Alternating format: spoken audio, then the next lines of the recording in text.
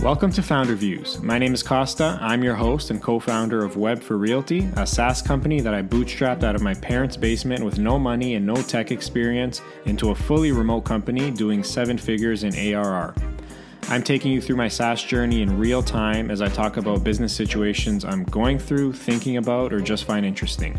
My purpose is not to give you the answers, but to spark something in your mind that can help improve your business along the way.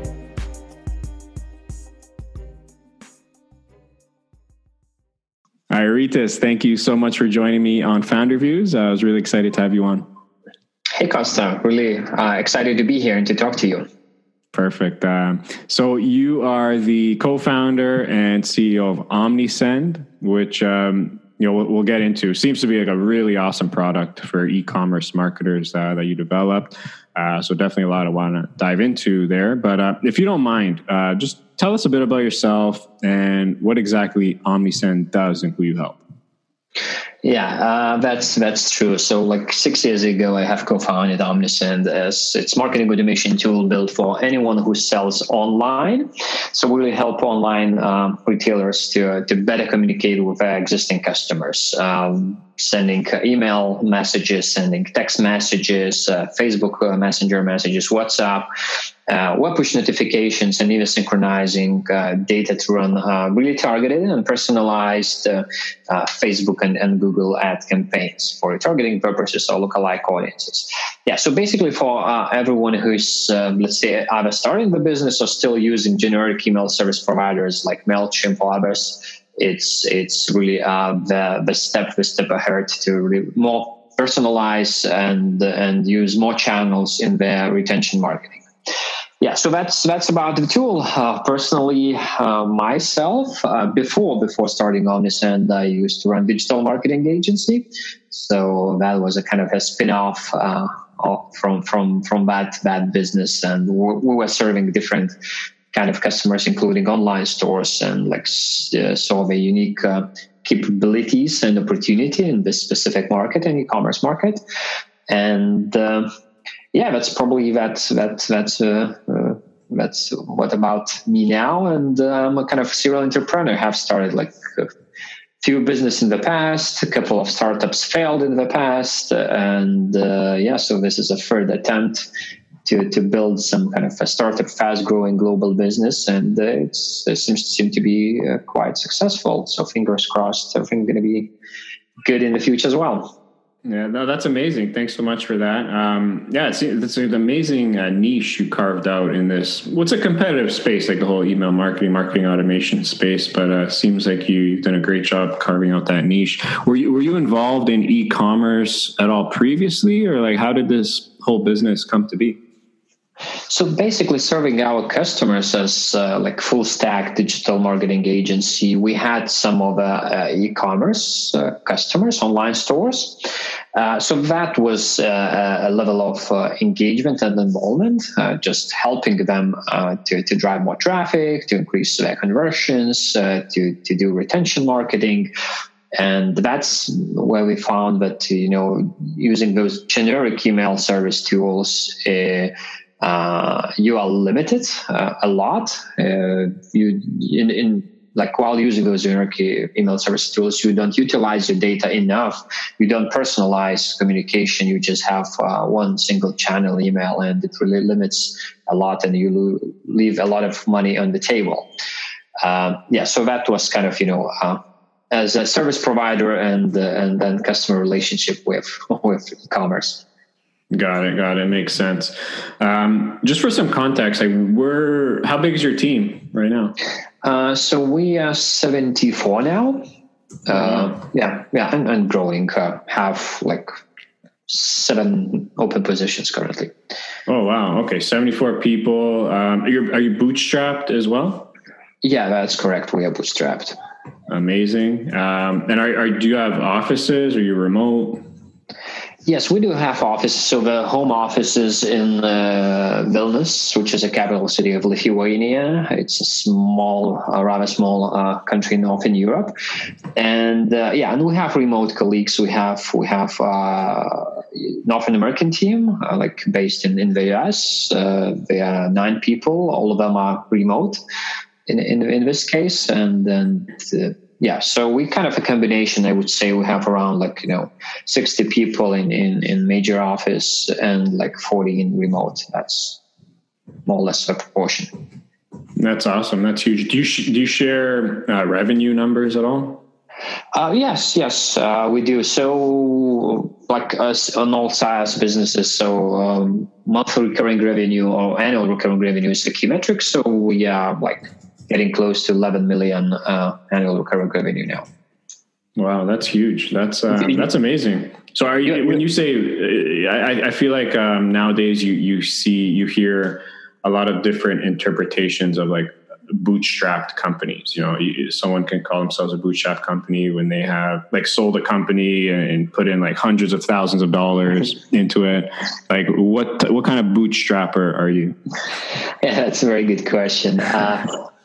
So let's say there were three stages, I would say. And so initial stage, as it was initially a side project, we were funding it from digital marketing agencies. So basically earning money and, investing into building the product. It was the first stage. The second stage was then we actually raised a really little round from business angels. That was 180,000, all the amounts in US dollars, just for the accuracy.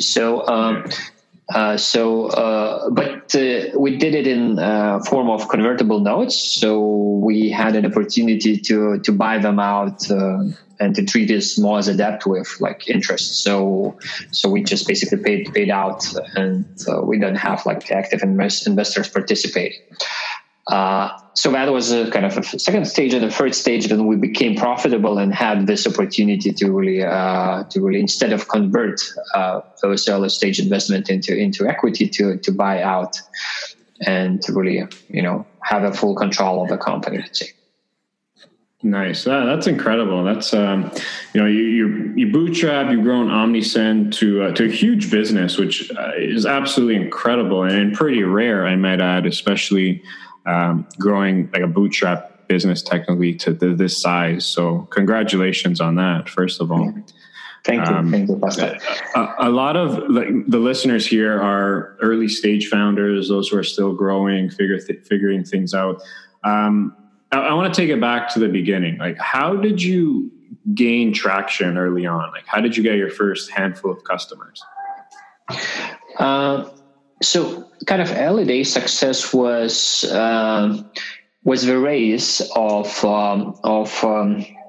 hosted e-commerce platforms. So Shopify which is a giant company superstar, or Canadian superstar now. That was pretty still small company having 60 people in the team, or even less, maybe 40. Etc.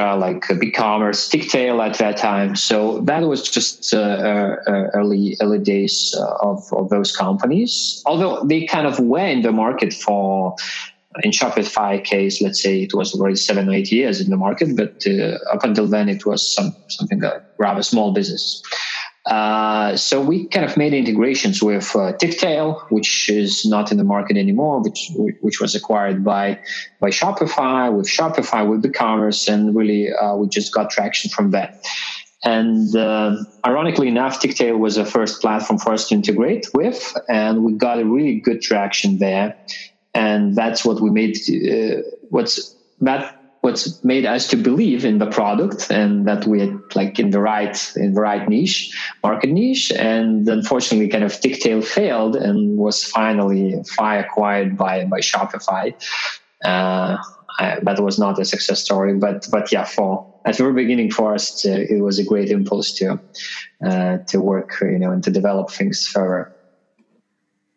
Yeah. So the integrations were a major part of the growth early on. Yeah, that's correct. So basically our playbook and those who are early stage SaaS founders, so find the ecosystem where you can piggyback on the ecosystem's growth, or channel ecosystem in general, if ecosystem is established, so you can piggyback on someone's growth.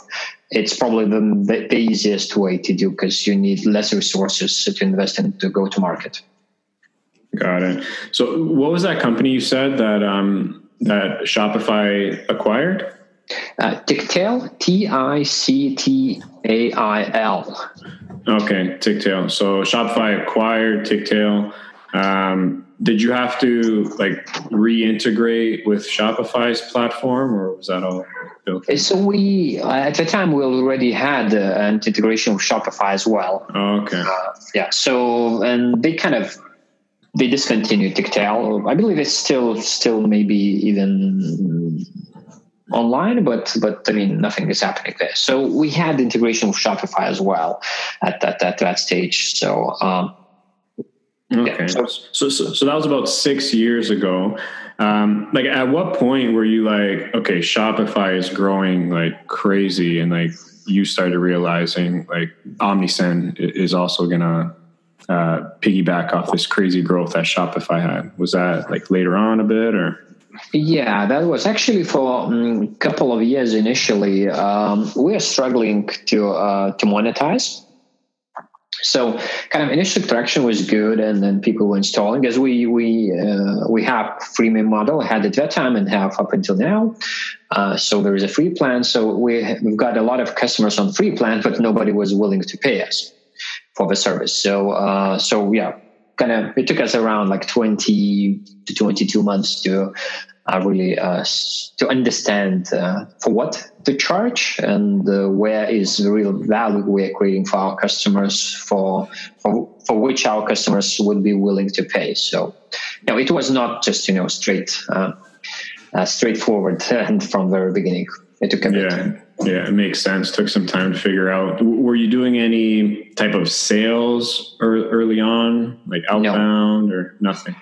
No, just purely inbound. So, like at the earlier stage, as I said, we were just completely piggybacking on like ecosystems which already existed and we're growing like rapidly. So Shopify, BigCommerce, Tictail, e-commerce growth in general. So. Yeah, got it. Okay, now, so fast forward to today then. Like, what does your sales and marketing look like now? Are there any specific growth channels that are working best for you at the moment? Yes. So now we do have sales, we do have marketing, we do have partnerships in place. So it's a bit more kind of established organization now. So key channels, I would say, it still remains app stores of Shopify, of BigCommerce, of Magento.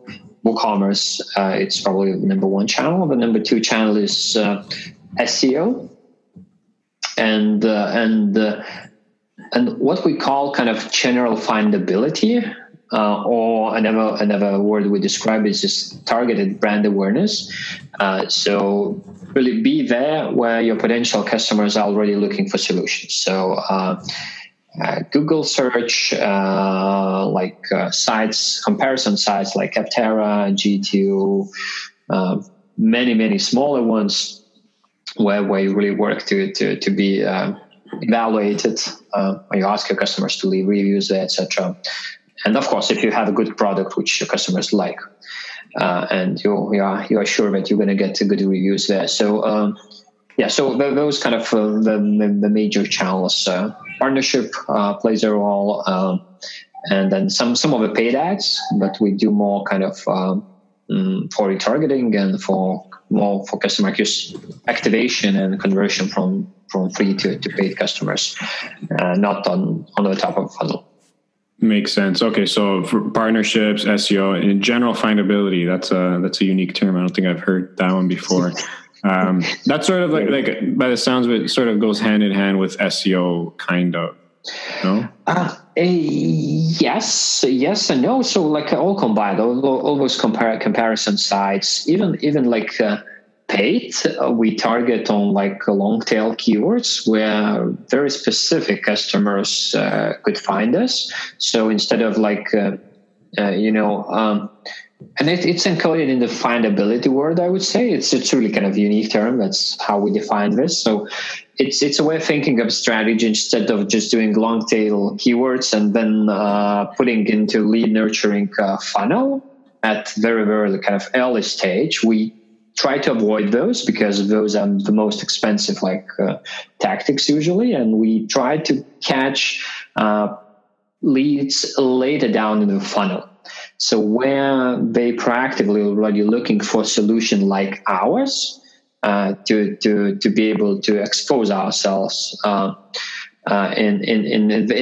that stage, and then it's up to sales to convince that we are the best solution comparing to others, which usually they usually end up with 3 to 4 solutions in a short list, and then you jump into a let's say direct contact with a bit larger customers and with smaller customers. So of course the product should sell itself. Got it. Okay, makes sense. So, the partnership, number one, that's pretty clear. SEO. So I'm curious to dive into SEO and the content side of things. From your website, it seems like OmniSend's doing a great job with content and producing valuable content. What is what's your content strategy in terms of, how many posts you put out in a given time, or length of posts? How does that look? So being honest, I cannot address very, very, very specific details because I just don't know them already. So yeah, it makes sense. I'm privileged enough already not to know kind of the length and how many posts. But the general rule of thumb is really create the valuable content, educational content, and there are 3 kind of content we are producing. One is really comprehensive pieces, white papers, long posts were really helpful, handy for people and useful. The second is really where we know that it's probably not the best quality, but we need just to cover some of the keywords and etc. to have some link exchanges with others, etc. So we usually don't post them on the homepage of a blog, let's say, but we have those kind of articles somewhere in our blog. And the third is really unique statistics, which works for us really well, as we have tens of thousands of customers using our platform, all combined free and paying ones, and they provide a lot of data, and we analyze that data, and we publish infographics, we publish statistics 2-3 times per year, and it's being quoted quite widely by every other bloggers who need what is the open rate of email, what is conversion rate, what is the correlation between, let's say, email and SMS channel. So that works for us well. It just took time for this to gain the trust among others, but when it's happened, so we really get a lot of organic mentions because of this kind of content. Yeah, it makes sense. That's awesome.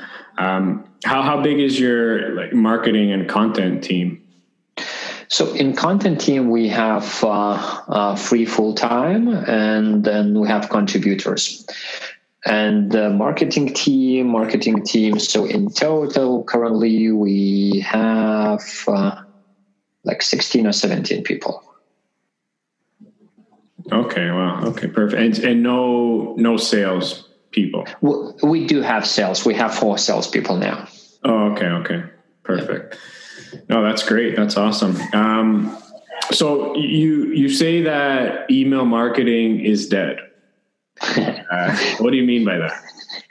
Yeah, that's a tagline, and I love using it. I love using it doing some public speaking or things like that. Yeah. So we started as an email service provider, and now we are omnichannel marketing automation tool.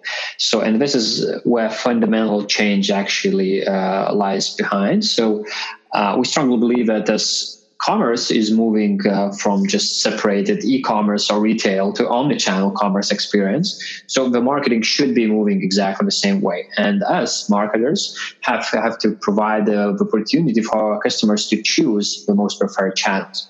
So email is still, and it will remain the most effective channel, but email just as a whole channel, it's not the way marketers should be thinking about that anymore. So email augmented with text messages, with web push notifications, with Facebook Messenger messages, it really brings you like much better results from the same you'd say customer base or subscriber list. So that's the idea, and that's what direction we believe marketing should be going and is already going. And if you are not there yet, so you might be behind it in 12 to 24 months. Yeah, no, I totally agree. Do you sort of saying like eat your own dog food? Like I'm assuming you use a lot of what you provide to your customers with your existing clients for, either upselling packages or providing value in communication in different ways. Yeah, that's correct. That's actually a paradox at some point. We use the channels we provide. We use Omnisend itself, but we use other, let's say, email service providers as well, which are built for SaaS businesses like HubSpot, like Intercom, because we are built for e-commerce. And all the use cases, we once we build the product, we think about e-commerce, and trying to apply Omnisend for SaaS business, in this case ourselves. Sometimes you need to make hacks to do that, and there are tools which are really built for SaaS businesses. So it's much more convenient to really take to even at some point to use your semi-competitor, which with let's say HubSpot, we use HubSpot for ourselves and for some of the marketing communication. So we kind of a little bit overlap, and sometimes we feel that we see that even e-commerce businesses are using HubSpot, but HubSpot is not really meant to serve e-commerce. So we use HubSpot because it's built for SaaS, and we provide much better experience for anyone who's selling online. E-commerce businesses. Yeah, I get it. It makes total sense. So what are some of the best ways marketers can think about personalizing their outreach and marketing? Like, of course, every business is going to be very different, but are there any general guidelines or principles that you can provide?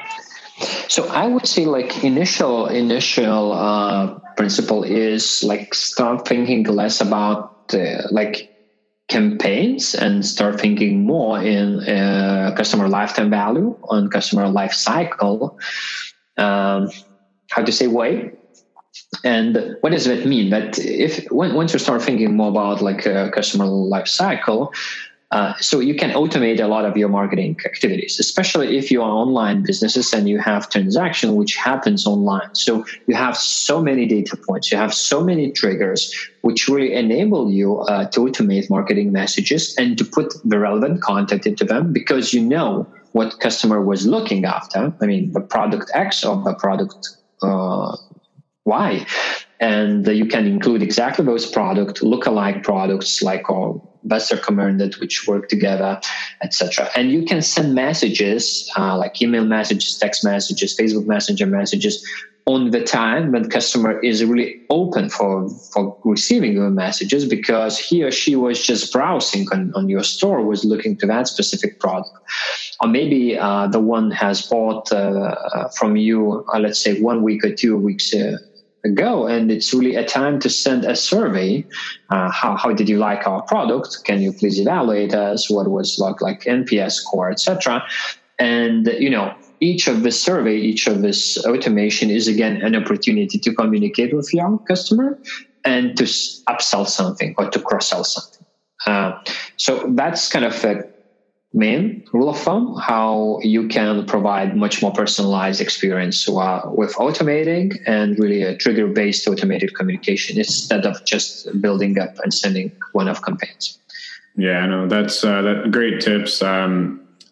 Great advice. I think, marketing now, it's so much more difficult than it was 5-10 years ago. Now, everyone just bombarded with so much noise and content constantly. So as a marketer, like it's very difficult to capture someone's attention for even like a few seconds. So, I think that's it's one of those things that are a lot easier said than done. Like it requires a lot of thoughtfulness to do that successfully. But yeah, you're right. I think, as you said earlier, email marketing is dead in that sense. And you got to think about it more on a personalized basis that makes sense for the recipient. Yeah, absolutely agree with you. Absolutely. It was just, much more easier, as you said, even 5 years ago. And nowadays kind of, I believe that talking about marketers, so we are living in like fundamental transformation age, but being a marketer is less about big idea, and it's more about data and about, data analysis and really math. So the marketer, like great marketer 10 years ago was the one which was the most creative one. The great marketer nowadays is more data analyst than really a creative person. So that's one of the transformations actually marketers are going through from traditional marketing to digital marketing. Yeah, that's a good point as well. Talking about metrics, like are there any metrics that you're closely looking at right now that you'd like to see OmniSend improve on? OmniSend as a business? Yeah. I know this changes over time, like depending on where you're at as a business, but like currently speaking, are there any like metrics that are sort of bothering you that you just want to improve or grow? Yeah. So for sure, it's like new business. We are following this all the time, and like net dollar retention probably is the key metric, which we are really close to like 100%. Net dollar retention, but not yet there, and it's pretty challenging. We are at a level of 98, something like this. So it's pretty challenging to go above 100. So that's what we're working a lot currently on. So that's like negative churn. So to convert churn into negative. So I mean, so now we kind of lose a bit more. Net dollar retention is just maybe for some of the listeners if they're new to the business. So you basically take your churn, add your contraction on top, and minus your expansion, and you compare it with the beginning of the period amount. So basically, how do we do? Let's say your MRR at the end of January, you take your numbers from February, it's your churn plus your contraction minus your expansion, and then you divide this number to the MRR from the MRR by the end of the January. Yeah, and so basically shows did you lose something like money-wise, or did you start earning more from your existing customer base, including everyone who left you, but just excluding everyone who came just new to your business?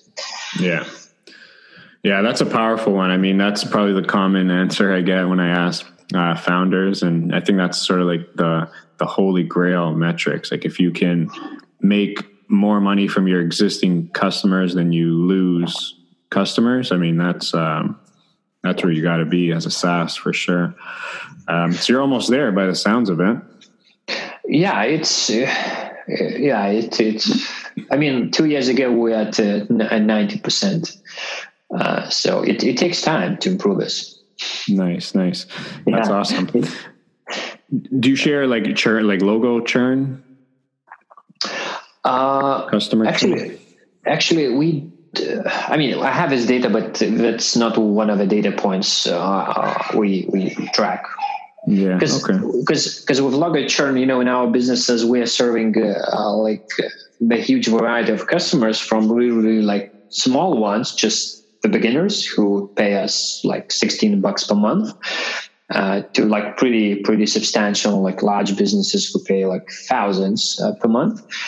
So the vast majority of churn, like logo churns, happens in that smallest customer cohort. So logger churn is huge. I mean, it's big, but I just don't even track it on daily or monthly basis. It's all about dollar retention. If expansion of existing customers is greater than we lose, so that's okay. We can lose thousands of those smallest customers because they just go out of business. So there's nothing we can do with them. They just drive their fortune. They start their online business. Let's say drop shipment venture. Sending the products straight from China's warehouses, even found like storing them locally in, let's say, Canada or US. So a lot of them just drive their fortune and they go out of business after 4 to 6 months. Yeah, it makes sense. So that's why I asked. I sort of assumed that you are dealing with a lot of like the smaller companies who sort of come and go, and that sort of contributes to a lot of your churn. So yeah, it makes sense that you're not closely paying attention to that. So you're the CEO of OmniSend, again, big company doing 11 million in annual recurring revenue, which is huge. I'm sure you wear multiple different hats as a CEO, but what does a typical day look like for you? Like, do you tend to gravitate towards a particular department or section of the company? So it's constantly changing. And once, I read a quote of Jason Lemkin, probably everybody knows Jason Lemkin in the SaaS world. So it was kind of written that, it's going to become easier. And, I remember myself reading this quote, let's say 3 years ago or something like this, and just, come on, when that day is about to come. So it's definitely once the company grows, it's for the CEO becomes easier because you kind of, you start wearing a bit less hats than you used to wear, let's say, at the very, very beginning and before you get to your first million in ARR. But the day looks like I talk to different departments, and we're 2 co-founders. So we kind of divide our responsibilities. I'm more responsible for go-to-market activities and for driving new business, for customer operations, and for management in general, like financials, etc. And my co-founder, he's responsible for product, so engineering, design, customer feedback loop, and all those things. So it's easier because I don't have to cover everything. And in general, I work in this way that if we have something new, like trying to establish, let's say, something new, and I feel that they have to be in that department, and we're building new processes somewhere. So I really take a hands-on approach for a month or 2. And then just get out from there and leave for the leaders which are there. But I believe it's really a good way to remove bottlenecks and to be able to allocate more resources across the organization when needed. So basically, I try to identify where we need to move the needle the most and just go there. So currently I'm spending quite a lot of time with our partnership team. 1 month ago, I was spending a lot of time with our, let's say, marketing team. And so that's basically how I do I do. Yeah, it makes sense. You've grown quite a lot in only 6 years. Was that always your intention early on, or was that always the vision? The initial vision was maybe not the vision, just the dream I shared with the team early days as well. So to one day to have a business where sun never sets in our customers' offices. So it's more kind of, romantic vision or romantic dream, I would say. Now it's reality now. So now we have another dream. So to have the company where sun never sets in our offices. So it's going to take time, but we have patience, and sometimes some way you lose, some way you win. But in general, you're going kind of the right directions. So yeah. At what point did you realize shoot, I have to really think and start acting like a real CEO rather than just like being in the weeds of things all the time? That was probably that kind of one aha moment. It was just step by step, probably, and hiring new people, being able to delegate more responsibilities on, like, let's say, initially on really day-to-day tasks, then second stage, delegate more like tactical level decisions, and then move a bit more to kind of a strategical level. On the other hand, as I just said, so personally myself, I'm really hands-on CEO, I believe. Just I try not to micromanage, and I'm getting like really better on that. It was probably the most difficult thing to learn, to stop micromanage, because you know everything so good, because you build this company from scratch and you feel that you know everything, and the rest of the people don't know everything, which which sometimes might be even right, but you become a bottleneck, and this is really starts hurting the organization. So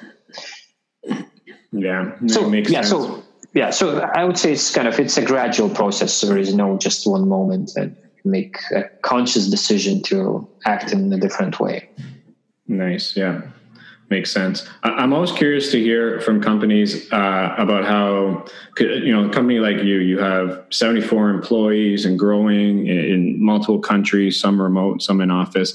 How do you handle meetings and keeping the organization just aligned and making sure everyone understands the vision and where the company's going? Yep, this is a very good question. Yeah, so we have one weekly all hands meeting, in which we basically we report like how the company is doing, and each department is reporting like marketing, sales, partnerships, product, customer operations, engineering. So each department is reporting how are we doing. So we openly share within the organization like a lot of metrics, which are kind of most valuable and which we are tracking and measuring our success by them. So that's kind of one part of those meetings. Second part is really we celebrate something like our victories and talk about biggest challenges we have. And the third thing, so we used to have kind of which was kind of presented by me, like philosophy part. Now I replaced it with Ask Me Anything session. So which is kind of a replacement of that. So basically, people, like teammates being able to ask any questions they would like me to address. So so those all hands meetings once per week, and then kind of department all hands meetings, etc. But I would say that we are not kind of perfect in remote culture yet. So we are getting better, but it's probably even more challenging in situation like ours when we have a lot of people being located in one office and the rest are remote. So I would assume it's easier either to have everyone in the same office or to be like fully remote, but all the processes are remote. So this hybrid is the most challenging. Yeah, I could totally see that. Makes sense. Do you do any like retreats where you get everyone together? Yes. So, so we do it like 3 times per year because we believe that it's like very important. I mean, it costs money, but it really pays off, and it really helps to kind of know people on a personal level. So nice. That's awesome. You manage obviously a big team spread across different countries. Like, what are some of your favorite tools or apps you use or your team uses to stay productive and organized? Any favorites you want to share? So I would say kind of, which seems to be so trivial, but it's like so handy. It's G Suite. With all online docs, with email there, with Google Hangouts, which really provide a really, really good video and audio quality. Usually there are no issues with that. So probably this is kind of the main, and like cross departments, some of them use Trello, some of them don't. Like engineers are using Jira and all the tools from Atlassian Stack, and probably those are, and Slack for day-to-day communication. For chat. Nice. Yeah, that's awesome. So where do you want to see Omnisend in the next 3 to 5 years? What's the big plan? A unicorn. Nice. $1 billion. 1 billion valuation. So, it's a dream. We'll see. Working hard on that. But as I continue saying to the team, so to really succeed, you need two major components. One is you should be working hard and smart, and that's a fundamental thing. And second, you need luck on top. And so that's what defines the success. So I know that we're working hard and smart, but I know what we need some luck, which we cannot predict. So. Well, I think those sort of go hand in hand. I think luck finds those who work hard. Maybe. Or if the luck comes, you have to be ready to accommodate that. Yeah. So is the plan an exit then, or just keep this thing going?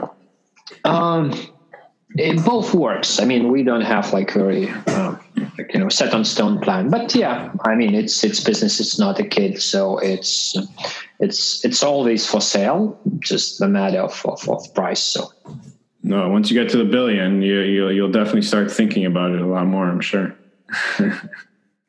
Yeah, hopefully. But first we need to get to a billion. Yeah, for sure. That's awesome. I have no doubt you'll get there. Rytis, I do want to be mindful of your time. I do like to end off each chat with what I call the Founders 3. You ready? Yeah, sure. Okay. Number 1, your favorite business book. So currently my favorite business books are changing. So currently I would say from Impossible to Inevitable. It's already for a while by Jason Lemkin and Aaron Ross. Okay. Nice. Number 2, your favorite vacation spot. Oh, it changes. I love traveling. I don't have one. I love changing. I rarely get back to the same spot twice. Yeah. Okay. Any recent trip that really stood out? So recent before the lockdown, vacation trip was to Dubai, Emirates. Oh, nice. I enjoyed it. It's completely different to what we're used in, let's say, Canada or Western Europe. So it was different. Yeah, I'm sure. Nice. And finally, if you can go back, what's the one thing you wish you knew when you were just starting out in business? I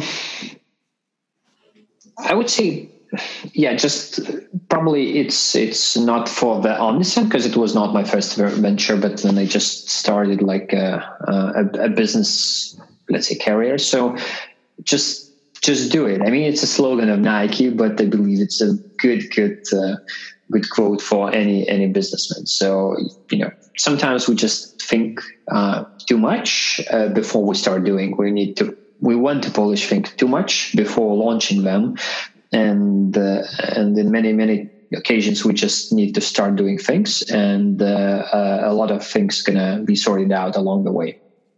I totally agree with that. I sort of have a motto that's, most people like to get ready, like to aim, and then fire. I like to get ready, fire, and then aim. Sort of figure it out as you go. Just do it, like you said. So that's awesome. That's a good about, aim, fire, get ready, fire. I completely agree. Nice. All right, Rytis, thank you so much, man. This was a great chat. Thank you so much. I'm really glad we were able to connect. Wish you continued success. Best of luck. And I hope we can chat again sometime. Likewise, really. Thanks for inviting, and pleasure to be here and to talk to you. Thanks. All right. Awesome. Take care. All the best.